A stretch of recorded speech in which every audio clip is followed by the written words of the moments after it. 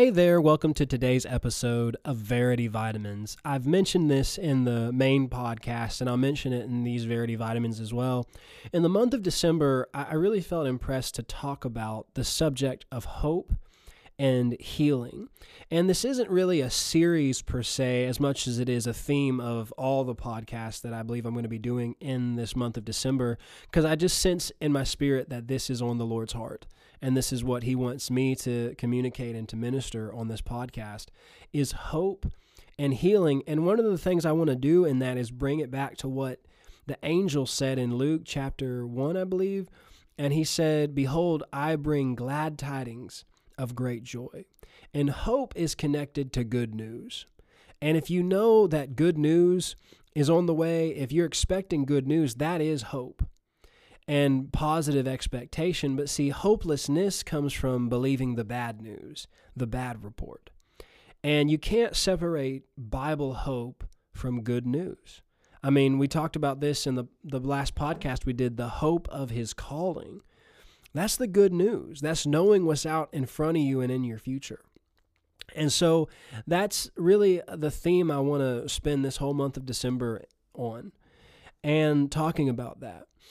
And in connection with that, one of the things I wanted to minister in this episode of Verity Vitamins is dealing with depression and dealing with being downcast. The title of today's Verity Vitamins is "Why Are You Downcast?" And I've talked about this with other subjects, looking at this and not only looking at it from a perspective of, why are you downcast? Cheer up, but actually answering the question. I talked about this recently with fear. Why are you so fearful? Going to the root, the source of the fear and dealing with it. And I would want to do the same thing with this subject, not only asking yourself, why are you down, but asking yourself, why are you downcast? Why? What's going on? What's causing this? What's the root of this? And I believe one of the big roots of why people are downcast is no hope, being hopeless, and not having eyes to see what is out in front of them. And so we see this question in Psalm 42. David asks it, and we'll start in the beginning. He says this: "As the deer pants for the water brooks, so my soul pants for you, O God. My soul thirsts for God, for the living God. When shall I come and appear before God?" Watch this. "My tears have been my food day and night." Now be honest. Have you ever been there? Have you ever went to bed crying and woke up crying? I know many people have been in that place. And he said, "While they continually say to me, 'Where is your God?'" Now, we talked about this in the podcast we did a couple weeks ago called "What Do You Seek?" And we talked about people asking this question, where were you, God? Where was God when that happened? But what's interesting is he said, "They continually say to me." Well, who's he talking about? I don't know if he's necessarily referring to actual people, because it sounds like this is happening while he's on his bed. And so maybe there were some people who were asking him this question. And yes, the enemy will try to speak through people. But really, I think these are harassing spirits. And I think a lot of people have dealt with these same harassing spirits when they've been going through some kind of tragedy, some kind of heartbreak, some kind of rejection or disappointment or betrayal. I think these same harassing spirits show up on their bed and say, "Where is your God? Where is God? Why did God let that happen? Why didn't God stop that? Why would God do this? Why did God do that? Where is he?" And they're harassing spirits. And if you don't know any better, you'll sit there and entertain them to the point that you think that's you asking that question.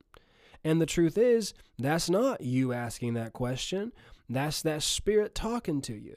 But if you don't know any better, you can be like, Job's wife. And, Job's wife, that's a picture of how the enemy used somebody to try and get Job to curse God and yield to that. And, you know that those spirits were talking to her, and she finally yielded to it and started letting it come out of her mouth. And now the enemy is using her to harass Job. Do you see that? And so people will yield to it and think, well, that must be me. But no, that's that spirit talking. But if you know better, you'll speak up and say, no, I rebuke that. That's a lie. I'm not questioning God. God's not to blame in this. I'm not blaming God for this. I know who the thief is, and I know who my good shepherd is. And even if you're saying it through tears and you're saying it with some heartache, that's the place to start right there, is I'm not blaming God. God is not the thief. And David's talking about this, and he said, when I remember these things, I pour out my soul within me. Watch this part. For I used to go with the multitude. I went with them to the house of God, with the voice of joy and praise, with a multitude that kept a pilgrim feast. What's he talking about? Well, if we were to apply this to us in modern day, he's basically saying, I used to go to church. I used to be excited. I used to be passionate about serving God. What happened? Well, something happened in his soul. And he's saying, I used to do this. What's he saying? Well, I'm not doing it anymore. Are there a lot of people in this place? They used to go to church. They used to have a faith family that they were spending time with, and a company of believers that encouraged them and people that they were around.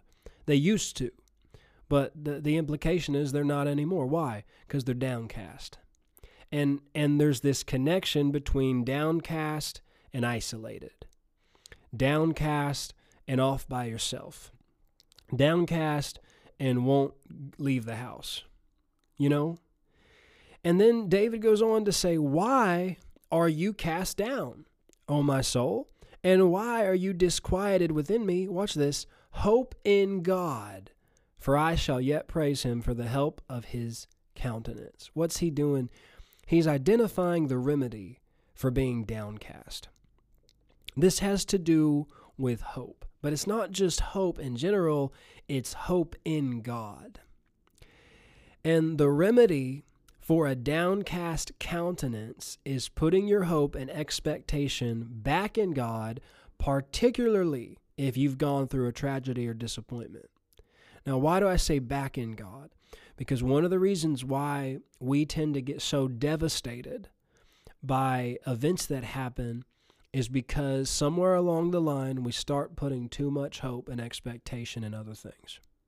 And when that lets us down, because inevitably, if it's not God, it only goes so far, then we go down with it. And when your hope is in God, though, you're not easily shaken.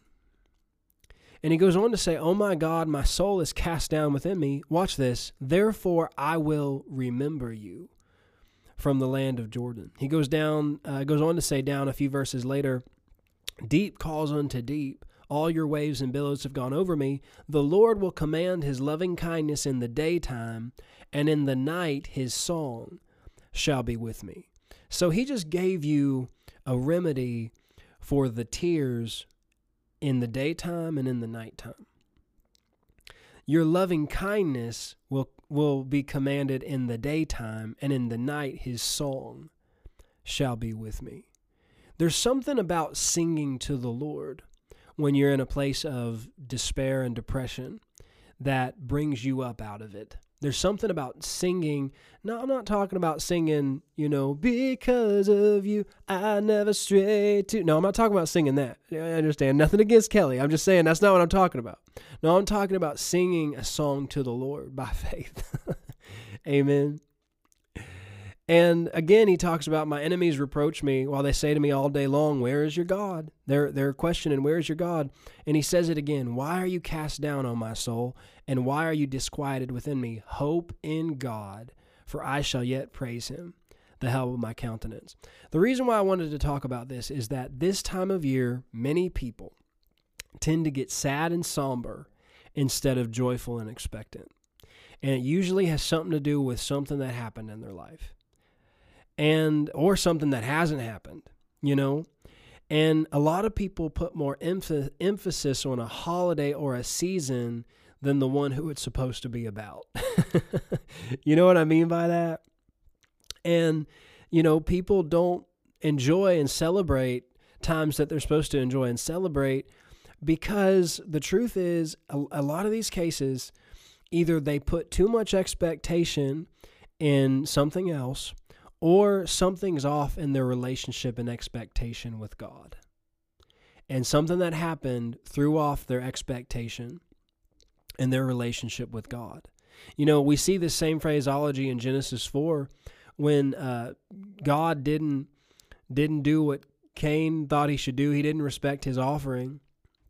And Cain got upset.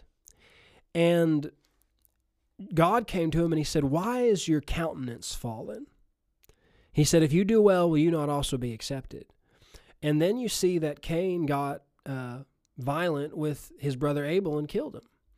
Well, what I realized in reading that is it wasn't really about Cain and Abel. It was about Cain and God. And see, Cain was offended with God and he took it out on Abel. And that's the case with a lot of people. A lot of people are upset with people, but the truth is there's something off in their relationship with the Lord. And if the relationship with the Lord was aligned right and made right and healed and restored, then the relationship with people would be restored. But see, if there's no hope, if there's no expectation, that is a clear sign something's off between you and God. Something's off. There's a blindness there. And God is the answer for any problem, any despair, anything that you could be dealing with. I'm not saying you're going to get over it right away, but if you'll stick with God and stay close to God, He'll bring you out of it. He will go to work healing your heart. But so many people stay in that place of despair and depression because their relationship with the Lord is off. And there's actually some offense there. And there's that question that the enemy keeps bringing. Where was God? Why did God let that happen? Why didn't He stop this? Why did He do that? And see, if you'll fix that, though, not only will you fix your heart, not only will healing come to your heart, but your expectation, your hope for the future will change, and then you'll be able to enjoy things instead of getting depressed and sad every time they come around each year. You understand? Because you're not even putting all your hope in a holiday. You're just enjoying it because your relationship with the Lord is right. Do you see that? Look at this in Jeremiah 31:10. He said, "Hear the word of the Lord, O nations, and declare it in the islands afar off, and say, He who scattered Israel will gather him and keep him as a shepherd does his flock. For the Lord has redeemed Jacob and ransomed him from the hand of one stronger than him. Therefore shall they come and sing in the height of Zion, streaming to the goodness of the Lord." The Message translation says, their faces are beaming because of God's bounty. What is he talking about? This is a change in countenance. What did David say? He said, "Hope in God, who is the help of my countenance."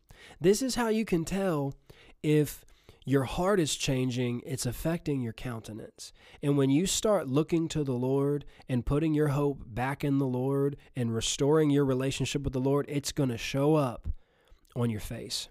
It's going to show up on your countenance. He goes on to say, "For wheat and new wine and oil, for the young of the flock and the herd," he said, "their souls shall be like a well-watered garden, and they shall sorrow no more at all. Then shall the virgin rejoice in the dance, and the young men and the old together, for I will turn their mourning to joy. I will comfort them and make them rejoice rather than sorrow." What's going to happen? God is going to turn the sorrow into joy. Why?